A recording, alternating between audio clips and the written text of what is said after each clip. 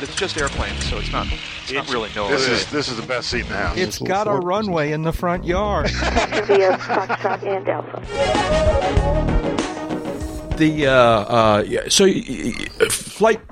Pre-flight checks, right? Of course, we all do them.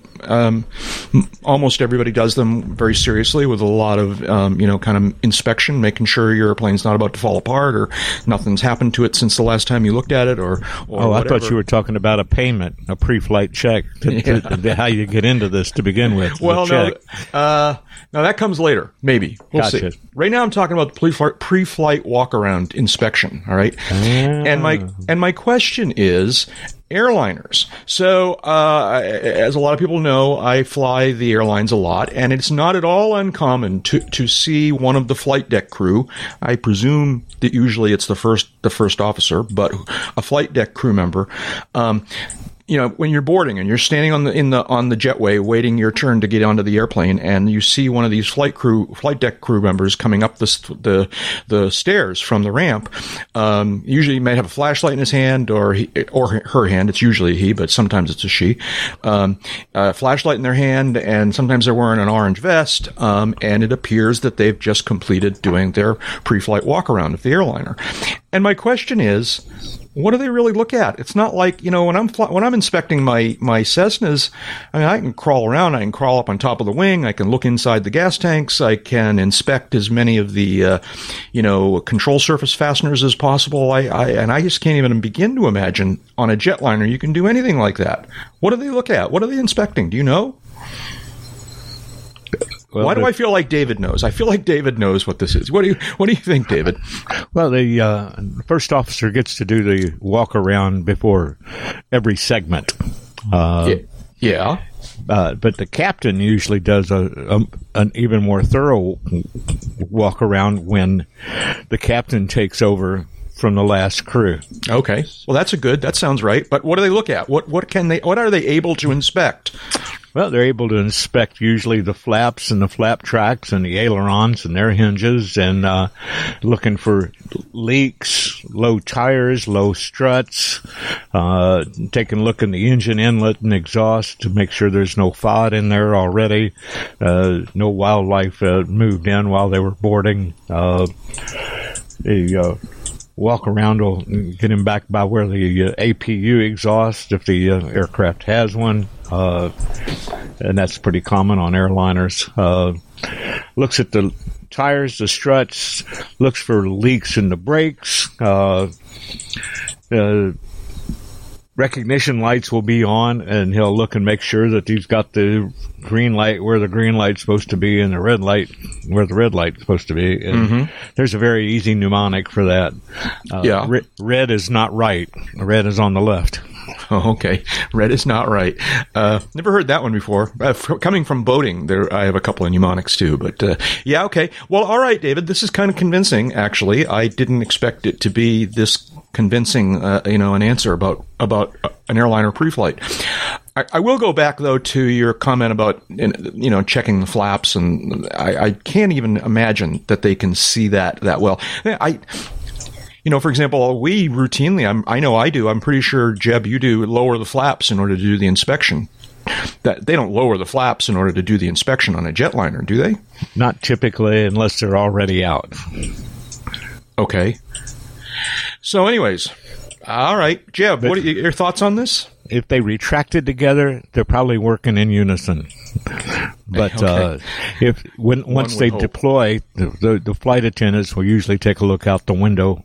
You may not even notice it because it's a casual thing. That if flaps are out on both sides in an equal amount, then that's the end of it. She won't ring the flight deck. And if they're not out, or they're not out equally, she's going to pick up that cockpit intercom phone up there by the flight attendant station and push the button and say, "Captain, Captain." Oh, we're asymmetrical. Yeah. I was wondering. Well, that's because my left leg's shorter than my right. Jeb, you're the airline transport pilot here. What's your thought on this whole subject? Well, one, it would be probably I would not want to defend at the hearing. not having done a walk around of a jet transport. Yeah, okay. So yeah, it's generally going to be the FO. You two guys know my buddy David, the airline pilot. He had been flying left seat for the American Eagle line, now Envoy, for, I don't know, pick a number, 25 years. He's got more hours than I can count. He can count. He just decided to move from the regional to Big American, and has been flying the line lately. Sent me a snap or a selfie on the ramp, standing in front of the engine of an A321. I don't know, LaGuardia, Kennedy, whatever. And there's snow all over the place, and his nose is red, and his eyes are running. I'm like, you sure you're not ready to retire? So, but because he went up to the bigs as a first officer. He's now a first officer. He's got type rating and everything, but he's still an FO. He probably after years as a captain on RJs and turboprops, in the Northeast Corridor, by the way. So he's loving life. He's like, cross, I think it was LGA to San Diego overnight and then fly it back the next day. And he wasn't complaining. But then again, he's the day before this, he was snow blowing his driveway and I was mowing my lawn. So it's a lifestyle thing. For him. So you're saying that we're not the only ones you torment on this whole subject. I had to work that in. Yeah. But Dave's generally correct. I mean, they're looking for leaks. If you see the FO climbing up the stairs of the jetway as you're boarding the airplane and his arms are covered with hydraulic fluid, think about getting on the airplane. Okay? That would be a bad thing. Yeah. But no one's going to accept an airplane from the previous crew or from maintenance at an airliner without at least walking through some things. And leaks are primarily what they're looking for. Unreported damage, unseen damage. It's rare to see them crawl up on a ladder and look over a wing or peer into an engine or something like that. But they certainly can do it if they want to. The flip side, though, here is commercial operators, as a rule, are not allowed or pilots for commercial operators, as a rule, are not allowed by the FARs to do things that are common in Part 91. Yeah. During pre-flight and during, that's interesting. Give me an example or two. Check tire pressure. Okay. Probably check engine oil. They can look, they can't touch. Yeah, they can't. They certainly can't replenish anything. Well, okay, yeah, but replenish, I would, yeah, okay, because that would be a task for a mechanic. Even then, their union probably doesn't want them checking tire pressure. There's a union thing. Well, I don't know about there's a union thing or not. If I was an airline pilot and I was being employed to fly the airplane, I'm not employed to do maintenance. Let us experienced technician check the tire pressure. No, that's exactly right. It's not a workload laziness thing. It's a expertise thing. Well, it's both. It's both. Okay. Well, it's three things. Yeah. It's again, there's depending on the operation and depending on the FAR, and depending on exemptions, etc. They can't really do anything except shine a flashlight on stuff. They're not supposed to anyway. And company probably doesn't want the pilots futzing with mechanical stuff, and certainly I don't, and certainly the pilots don't want to be futzing with mechanical stuff. So there's all three of these things that are in the play here. But yeah, I mean, I don't care who just flew your airplane. You need to walk around and take a look at stuff.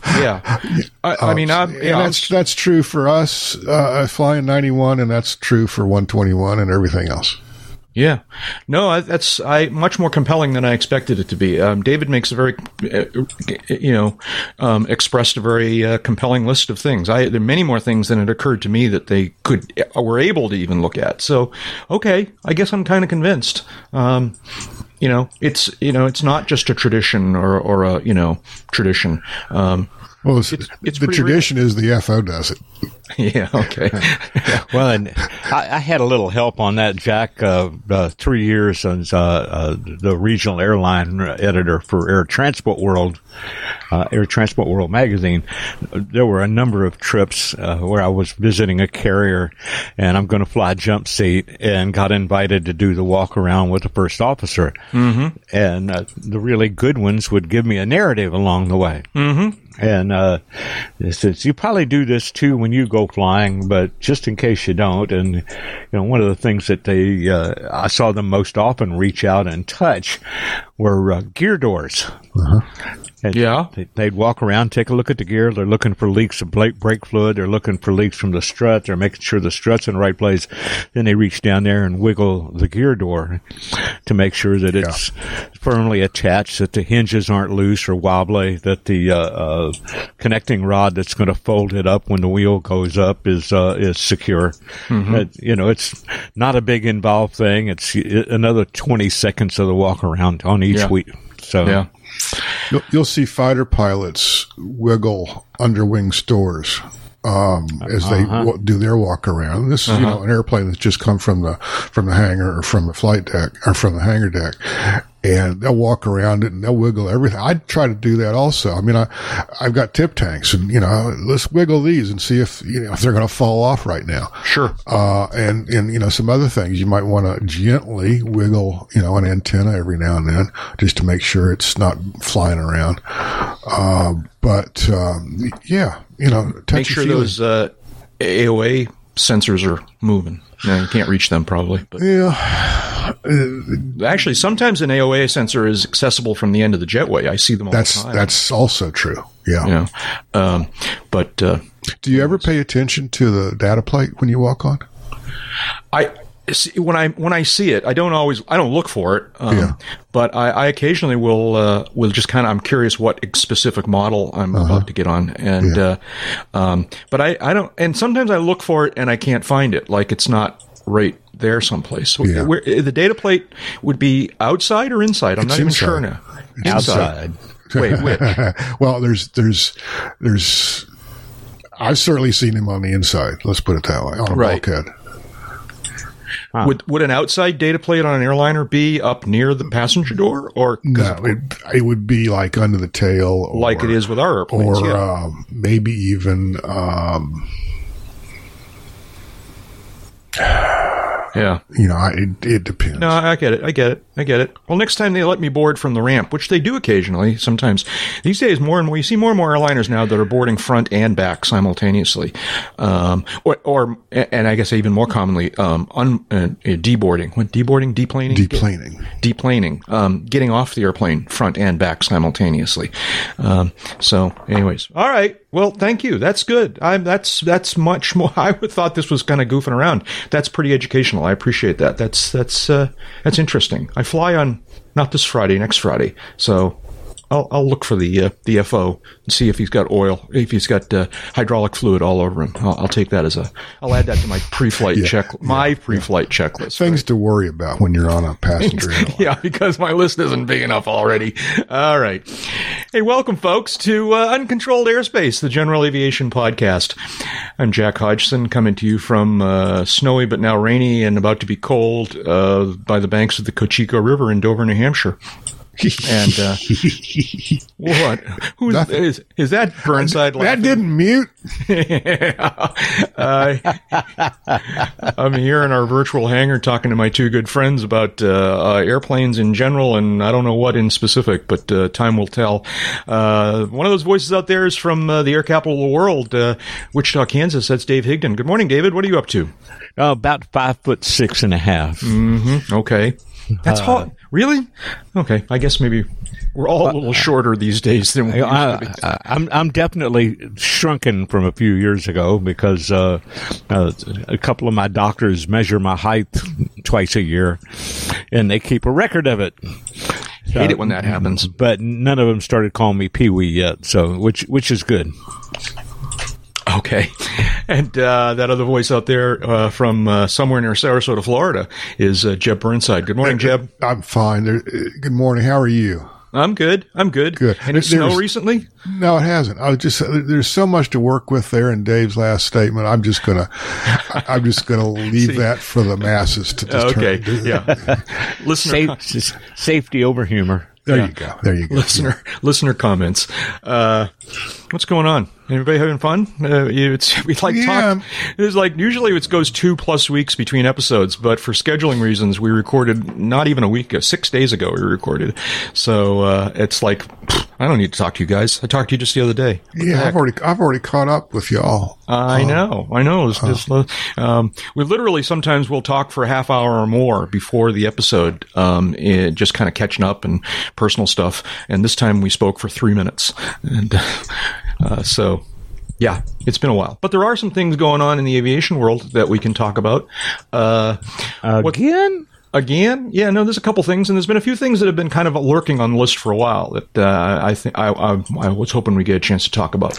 We have list lurkers now. Yeah, we do have list. Well, I don't know. We hit it again. That was funny because about a month ago, an item appeared on the list out of nowhere, all right, that not one of the three of us put on there, and it was actually it had listed as the poster a person by the first name of Brent. Hi Brent, how you doing?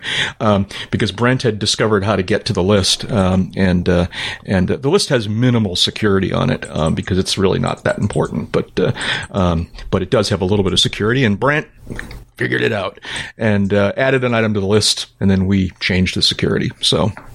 It's been a little while. I'm not sure if we even talked about Brent's item.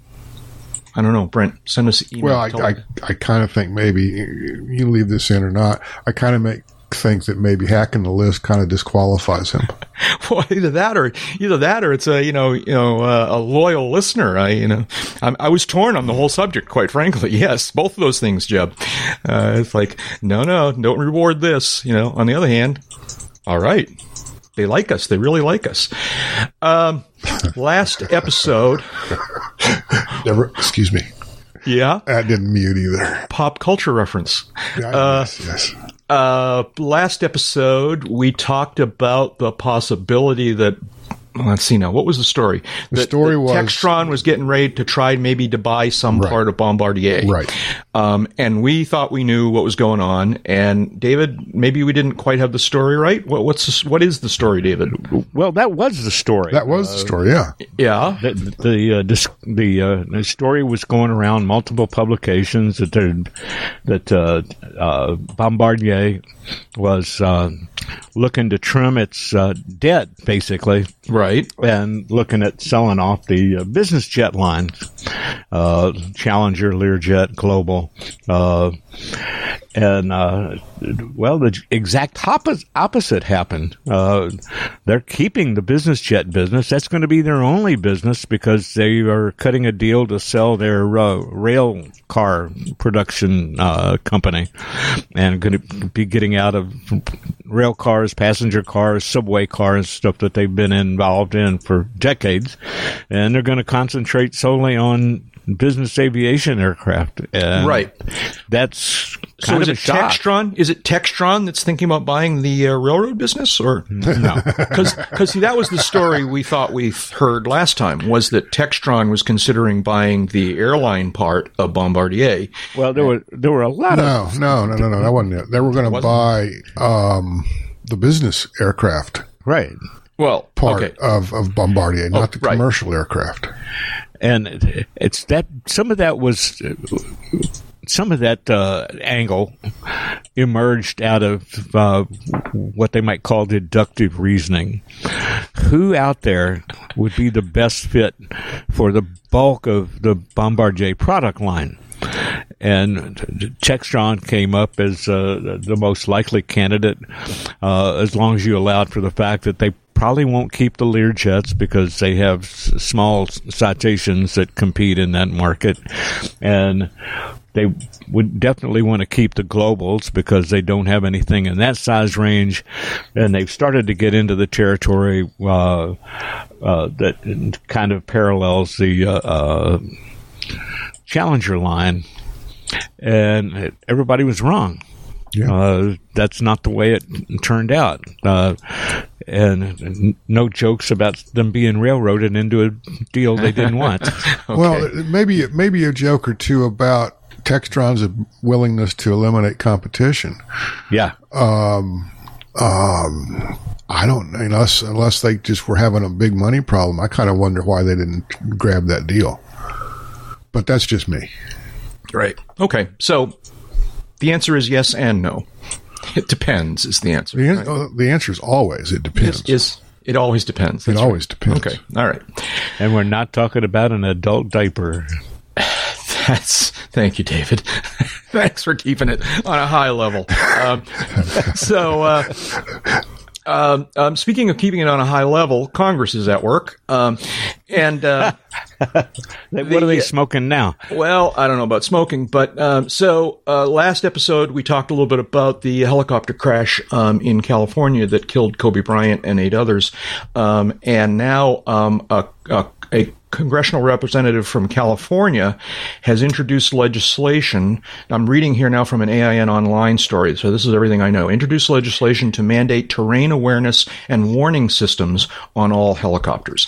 And this may or may not be a good thing to add to helicopters, all right? My question is, based on anything that we know now, would this have made any difference in the California crash?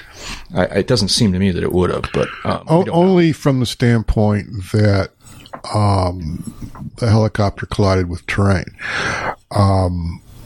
Newsflash: most accidents involve colliding with terrain. Right, and this was not. What's the word? CFIT. CFIT. Controlled flight into terrain. Right. This was not. This was not. Which is what HTAWS is really kind of sort of designed to prevent. Yeah. Right.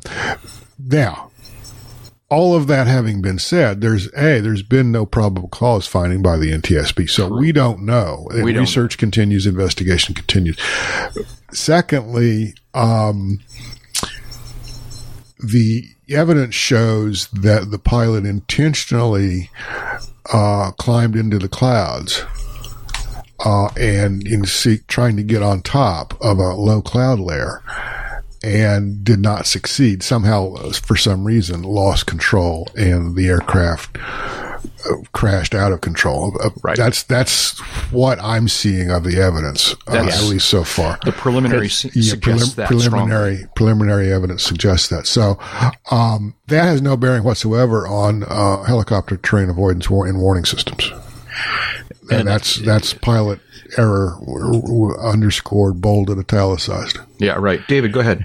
Well, in the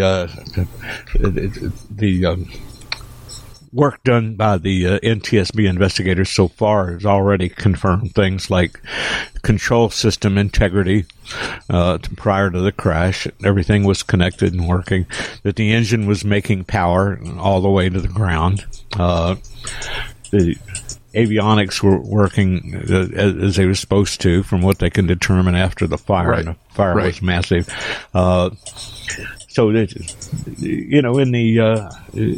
the spirit of, I'm going to do something even if it's wrong, occasionally members of Congress pop up like whack-a-mole candidates and say, "Oh, we need to do this. We need Congress to make a rule to force them to do this," and that has a pretty spotty track record of actually having the desired effect. Yeah. As we saw with the 1,500-hour requirement to sit right seat as a first officer in airline and commercial flights, it actually starved the market for candidates for those jobs, because 250 hours had been the standard before. And the flip side of that, before you go too much further, is that there have been no Part 121 accidents in the United States since they changed that rule. So that was the intent, and it looks like that intent has been as successful as it possibly could be. So it kind of depends on where you're looking at it from. Mm-hmm. That's all I have to say on that. All right. Well, I know what I was going to say. Yeah. Looking at this guy's profile, he's from the LA basin. He represents, I think Thousand Oaks is in that general area. The congressman who proposed this legislation. And all politics is local. He's just doing what his constituents would want him to do. Yeah. The bill's not going to go anywhere. Okay. Well, the helicopter was, but it had been around for some years. I'm trying to remember what year it was. It was in 91.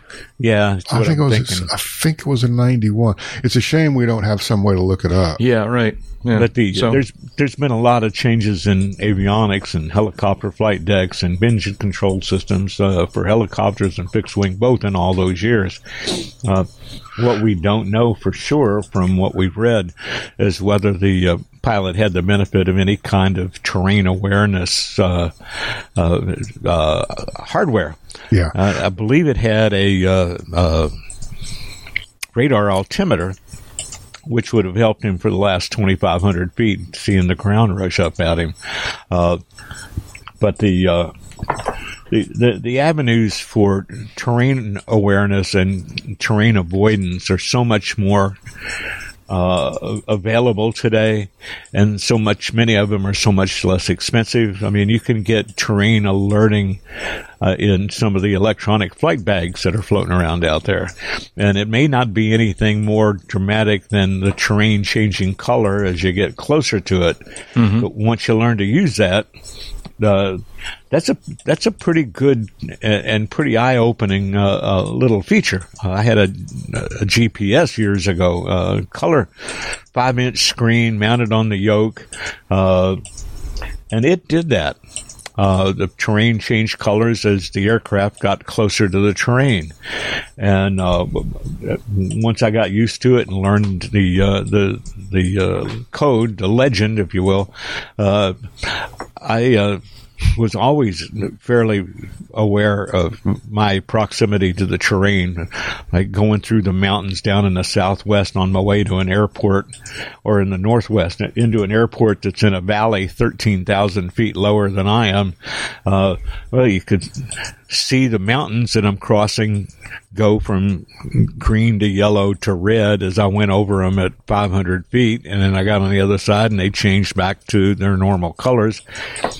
And then the valley was, nice and easy green, and the system knew that I was in the airport pattern when I set up, so it didn't give me a terrain alert or change colors when I was just coming in on final. Mm-hmm. But there's a lot of tools out there that don't require FARs to use, to own, to use. We've got ADS-B in now that has some pretty interesting features. Right. It's all changed a lot since that helicopter was built.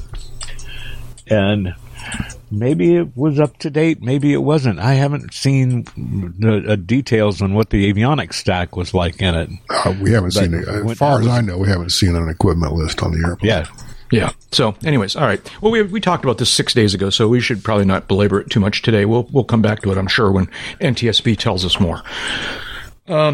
Excuse me. See, still had that cough from last week. I might have cut that out. I'm not sure. Have you been to China lately? Have I been to what? China. No. When I first got sick with this, though, that crossed my mind. Have you been to a Chinese restaurant? No. Because according to a couple of my neighbors, they're not going to Chinese restaurants until this is over. Oh, okay. Man. That's a little bit extreme. I'm trying to decide whether I'm being alarmist by wearing. Yeah, we'll take that. They're not the brightest people. Next Friday, I go to Las Vegas. I'm trying to decide if I want to be nervous about that. I'm probably not going to be nervous about it. Moving on. The wallet's the thing you should be most nervous about. No, I've gotten pretty good. I'm pretty immune to Las Vegas's charms these days. So, having said that, I'll probably get in big trouble this trip. Yeah, you call me at 3 a.m. I know. Can you bail me out via remote control? Send me some rolls of quarters, please. I need them. All right. We're really headed off into the weeds now. Here we go. You ready? All right. This is a whole bunch of items that have been kind of lurking on the list for a while that I move to the top. And here's the first one. Are hovercraft regulated by the FAA? Okay. Now, I'm talking about big hovercraft, like these big passenger things that you occasionally see. I'm not sure if any of these even operate in the United States. Maybe that's an issue. All right. Short answer, it's got 2 letters, 1 consonant, and 1 vowel. Yeah. No.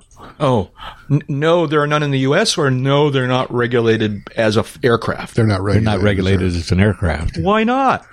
They never get out of ground effect. They're not aircraft. Is that, oh, wait a minute, hang on. You guys just said 2 slightly different things, and that's what I wanted to explore here. All right. Is it ground effect? What? Never mind. Go ahead. Is it ground effect that is the dividing line, or is there some other definitional difference between the two? Is definitional a word? So, if I had an aircraft, like a somewhat traditional air fixed wing airplane-y kind of aircraft, all right, but I only ever flew it in ground effect, all right, would I have to kind of like go through the FAA thing with that, or would that be outside the bounds? Yes. I would have. All right. So even if it doesn't leave ground effect, if it's an airplane, finger quotes, airplane, then it's FAA regulated. Yeah. Okay. Because it's capable of flying outside of ground effect. Not to mention how shall we say, limiting both in capability and in lifespan, staying in ground effect forever would be. You'd have a hard time going cross country that way. You'd have a hard time making the traffic pattern that way. Wait a minute. There are places that they use these passenger hovercrafts to great effect, crossing bodies of water. That's why they use but they use a hovercraft, not an airplane. Well, that was my question. All right. All right. So, give that man the brass ring. So, if I had a drone that never mind. Obviously, you're not going to work with me on this. Below 400 feet, if that comes to mind with respect to drones. I'm not so clear that that's exactly the rule these days, but maybe I'm not sure what rule it is. But that's a demarcation. And you know what? I put this on the list so long ago that I'm not exactly sure what was the story that triggered this question, and I didn't make a very good note. But it might have been drone related. And oh well. Okay. Well.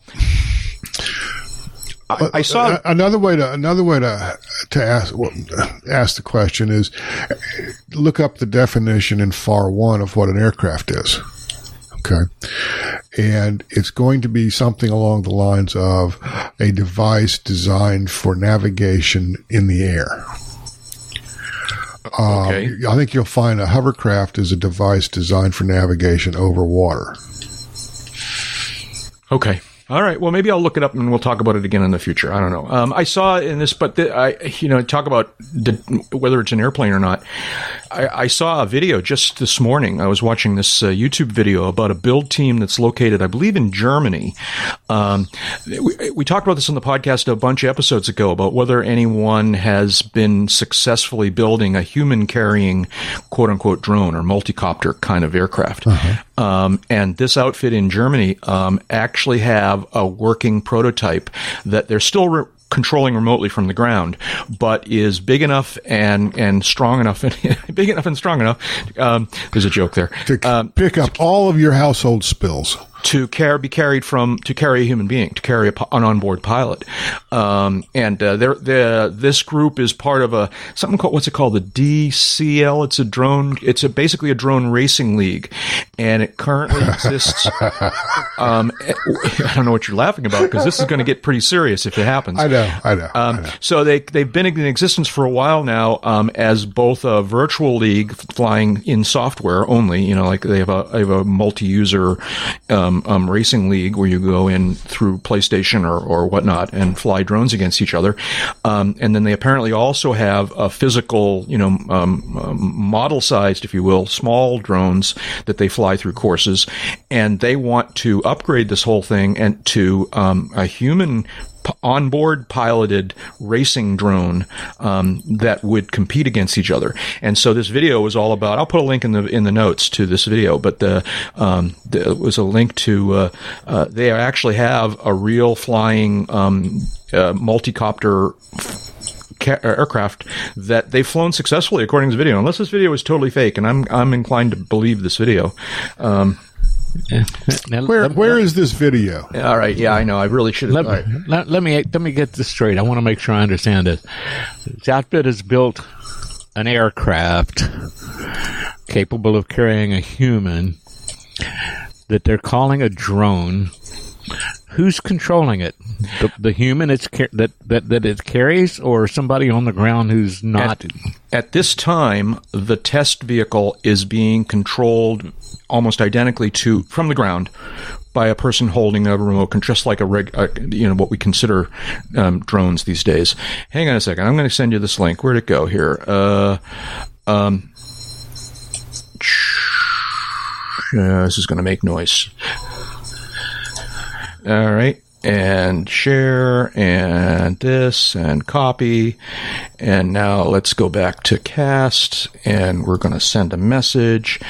And there's a link, and it should jump you into the sort of the meat of this video. So I'll give you a couple seconds. I may trim this out later on, but if you're curious. Manned aerobatic racing drone. Yeah.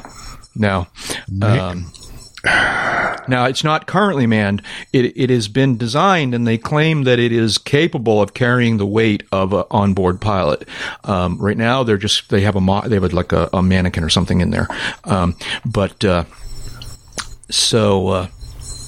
And so this is all by a long way around to get to how's this thing going to be regulated, all right? And because this is not even any longer a UAV. This is an aircraft, which I guess they're probably already thinking about because they're talking about these passenger carrying quote unquote drones.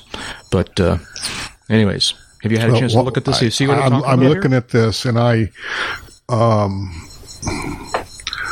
what is buzzing around it? That's another? Oh, that's a more traditional drone. That's the chase drone. That's the chase drone. Yeah, that's taking pictures of it. They do that all the time. That's very common. I'm getting too old for this. So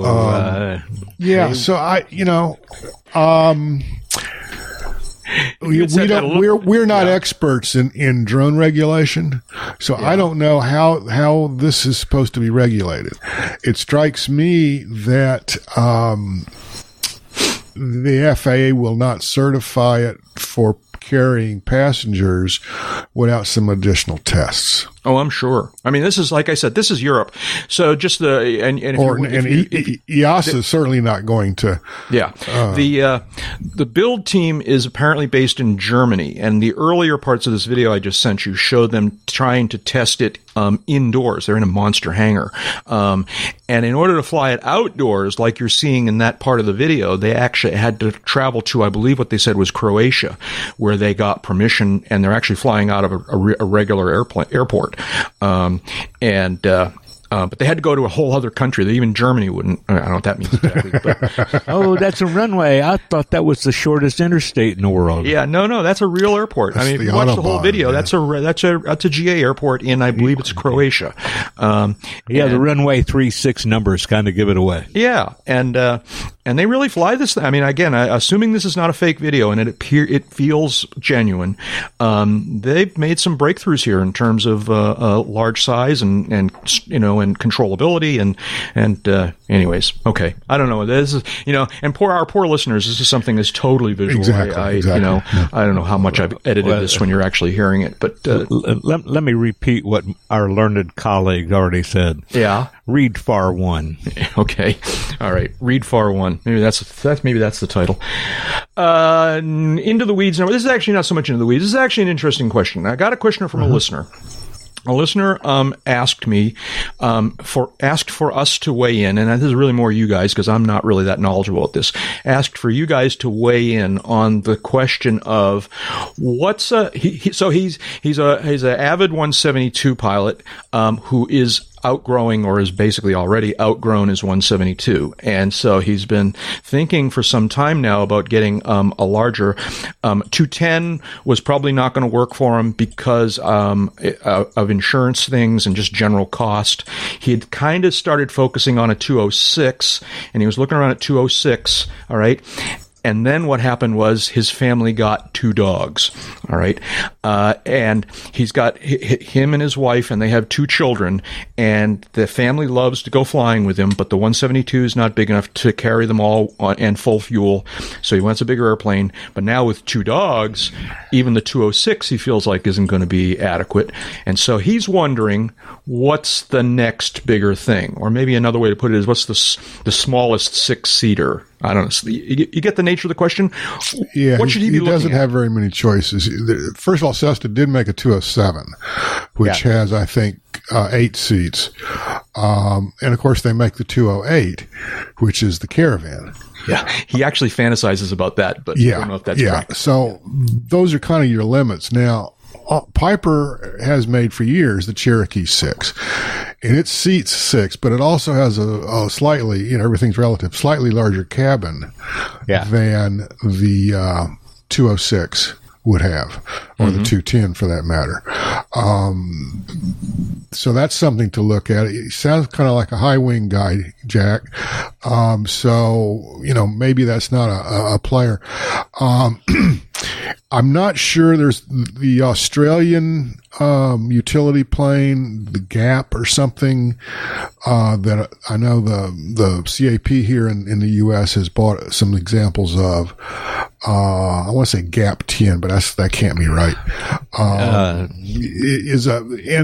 Gibbs Airvan? That's it. Gibbs Airvan.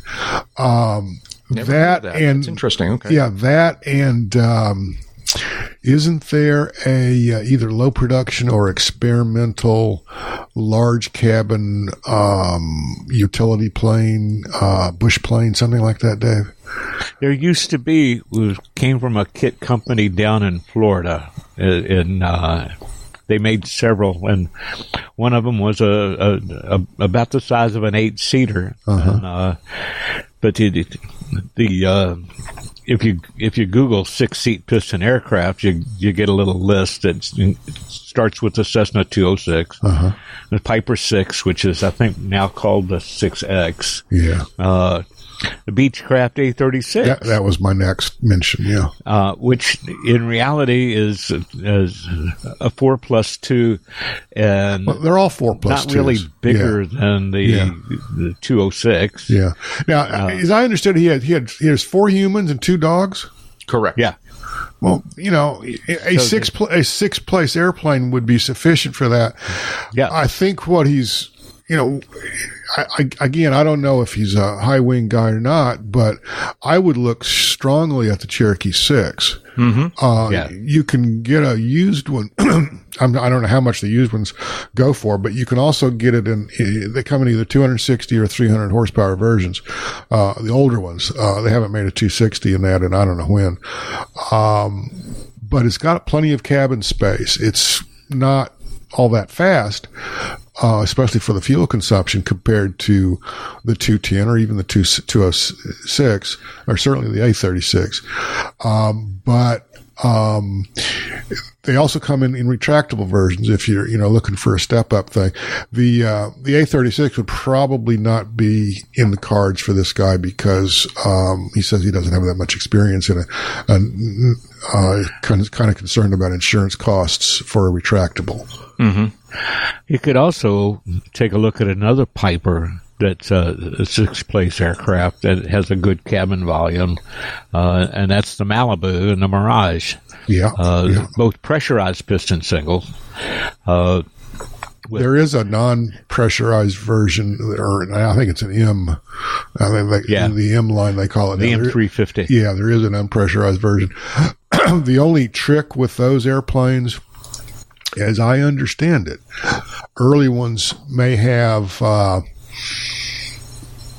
you can't put, you can really only, let's put it this way, might have some limited weight carrying capabilities with full fuel.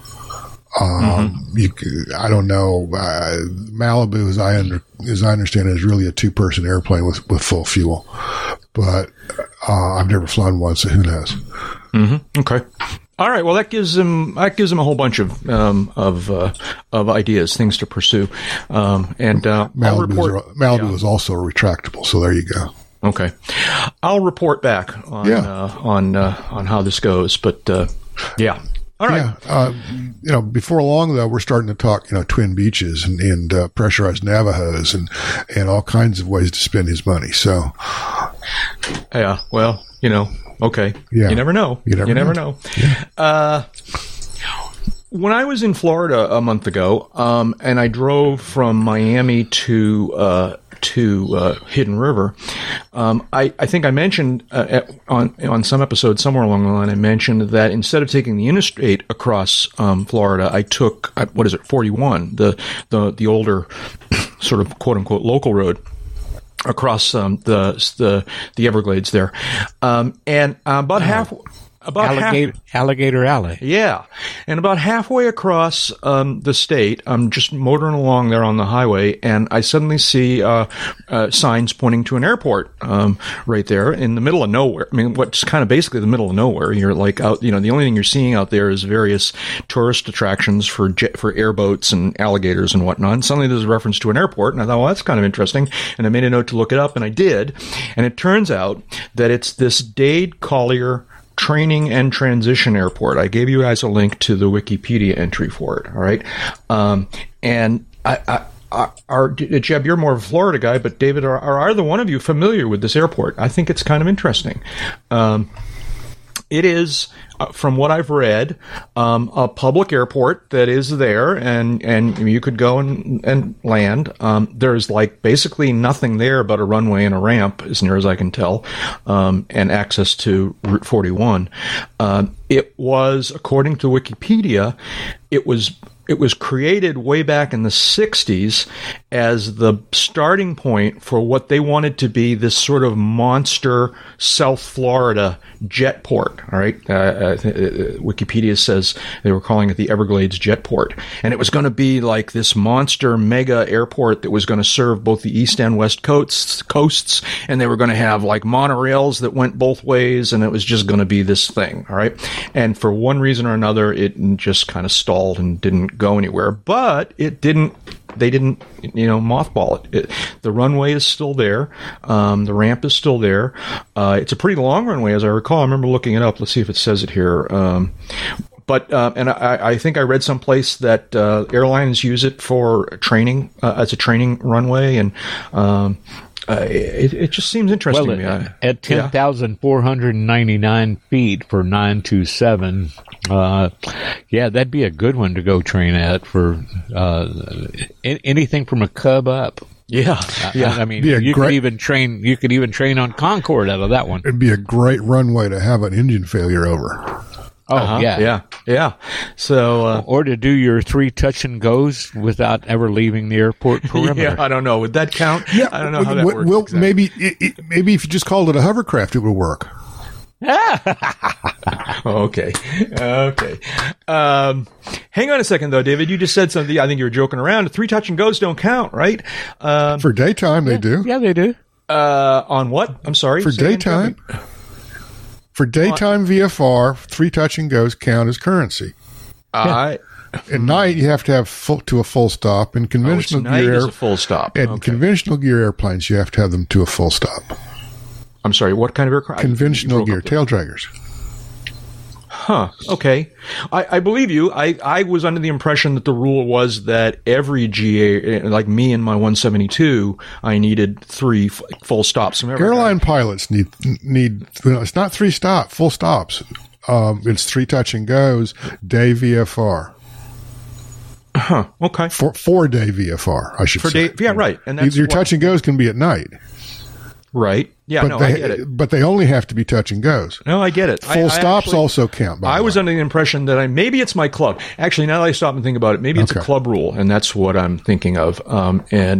Because I went way out of my way to get 3 full stops to be current recently. And so if this is a club rule and you don't follow the rule, do they club you? Yeah. Worse, they won't let me use the airplane. Please club me. Just let me use the airplane. So anyways, all right. Well, so Jeb, I want to go to this airport. We should go land there and just, maybe that's episode 500. And taxi around. and taxi around. Do 3 touch and goes. Boom, boom, boom. I don't know. Maybe that's episode 500. Is that what that's what I mean. Yeah, right. Maybe that's episode 500. Go nowhere. Let's go nowhere, and have a good time doing it. I don't know. Anyways, all right. Well, that's the Dade Collier Training and Transition Airport in the middle of I like Florida. How the Training and Transition Airport's identifier is TNT. I had noticed that. Isn't that great? Cool. That's very cool. Yeah. They have an instrument approach. Oh. An RNAV GPS. What sort? Huh? Not an ILS? Well, I don't know if it has a glide slope. Let me look at it. It's not an ILS because it's an RNAV GPS approach. Okay. It does have LPV, so it's basically better than an ILS. Yeah. And those were easy to do and cheap because neither one of them requires much in the way of ground infrastructure. Yeah. Well, that was my question. The LPV would require some lighting for night work, but it appears that there's nothing else at this airport. Yeah, I think that's true. I think there's no other pages and there's no businesses listed. So you couldn't even fly in and get an RC Cola out of the and nobody there to sign your logbook if you're doing no one there to sign your logbook. Yeah. Yeah. No, I think that's true. I think it's got to suck the big one. I don't know about that, but all right. It looks like if you're saying that if you land in an airport and there's no one there to see it, it didn't happen. Well, there's that. But if you land, you got to have a Coke machine. Come on, guys. I stopped this hole in the wall airport in Georgia last year on my way back from Oshkosh because they had the cheapest gas in the area and whatever. So I get in. I don't know what day did I leave? Did I come home Friday or Saturday? Something like that. Something like that. So it's maybe 7:00 local time in the summer in South Georgia, and the place is basically locked up tight. The Wi-Fi is on. There's a note on the front door as to how to use aviation knowledge to put in the Wi-Fi password. Oh, really? You walk around the back side of the terminal. I call it a terminal building. It was an FBO, and they've got an unlocked door that leads you into a small room with a bathroom. Okay, and a Coke machine. Well, there you go. What else do you need? Okay, but there wasn't another human probably within half a mile. Yeah. Except for the people driving by on the road outside. So maybe this is a business opportunity. Maybe we should set up a food truck on Saturday morning. We should put an ATM and a food truck on that airport. Yeah. At the TNT. At the TNT. Jeb, were you able to get fuel out of this airport? Oh, absolutely.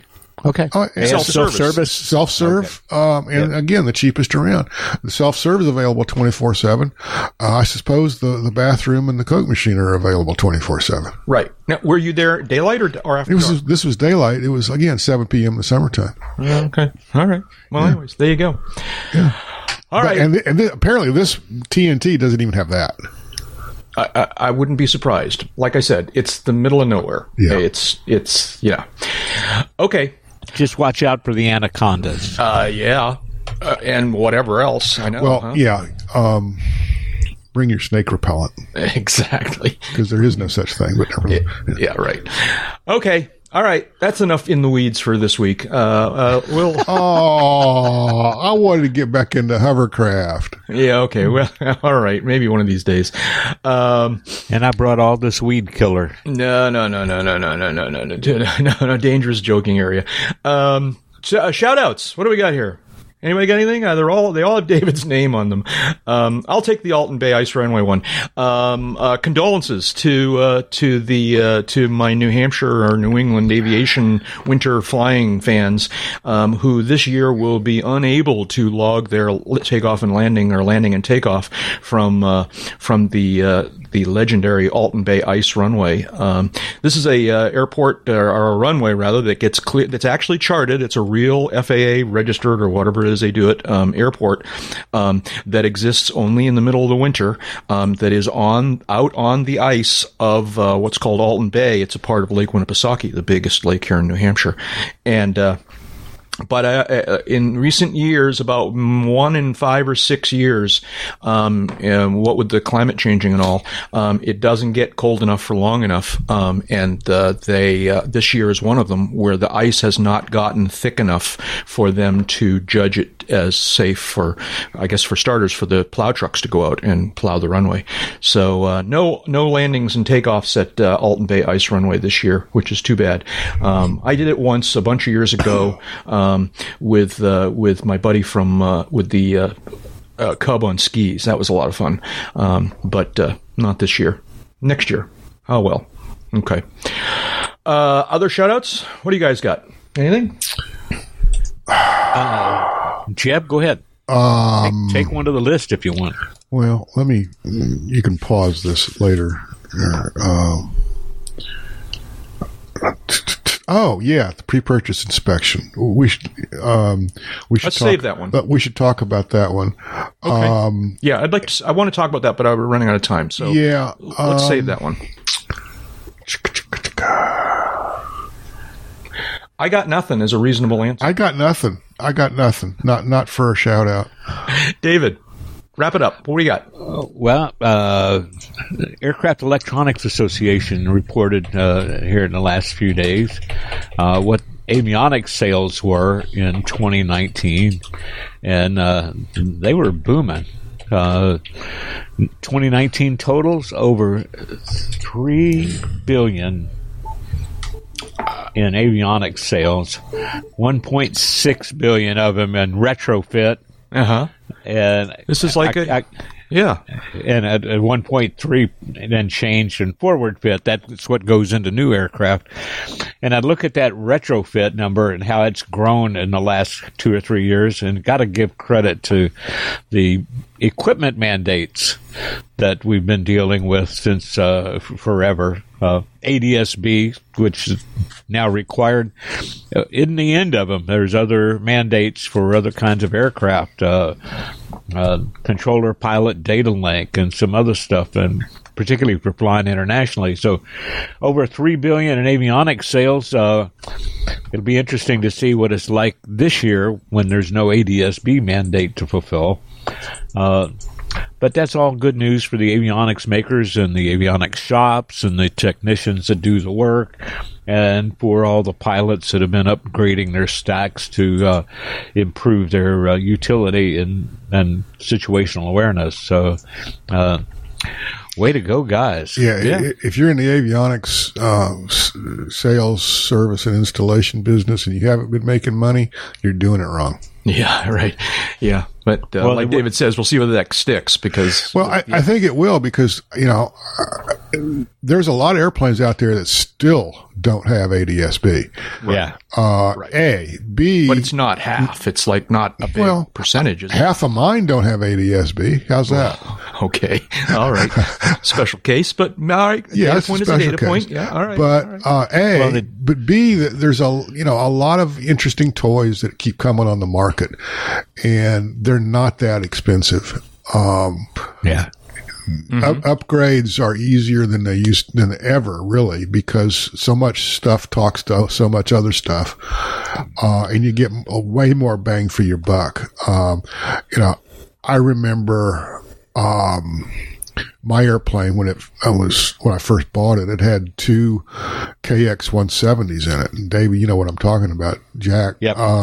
These are just bone anchor radios that have drums for channel selection, not LEDs or glass panels or anything like that. And I switched out one of them for a KX-155. And I thought that was about the epitome of light airplane communications gear at the time. It was the bee's knees. It was the bee's that knees, 170B. Yeah.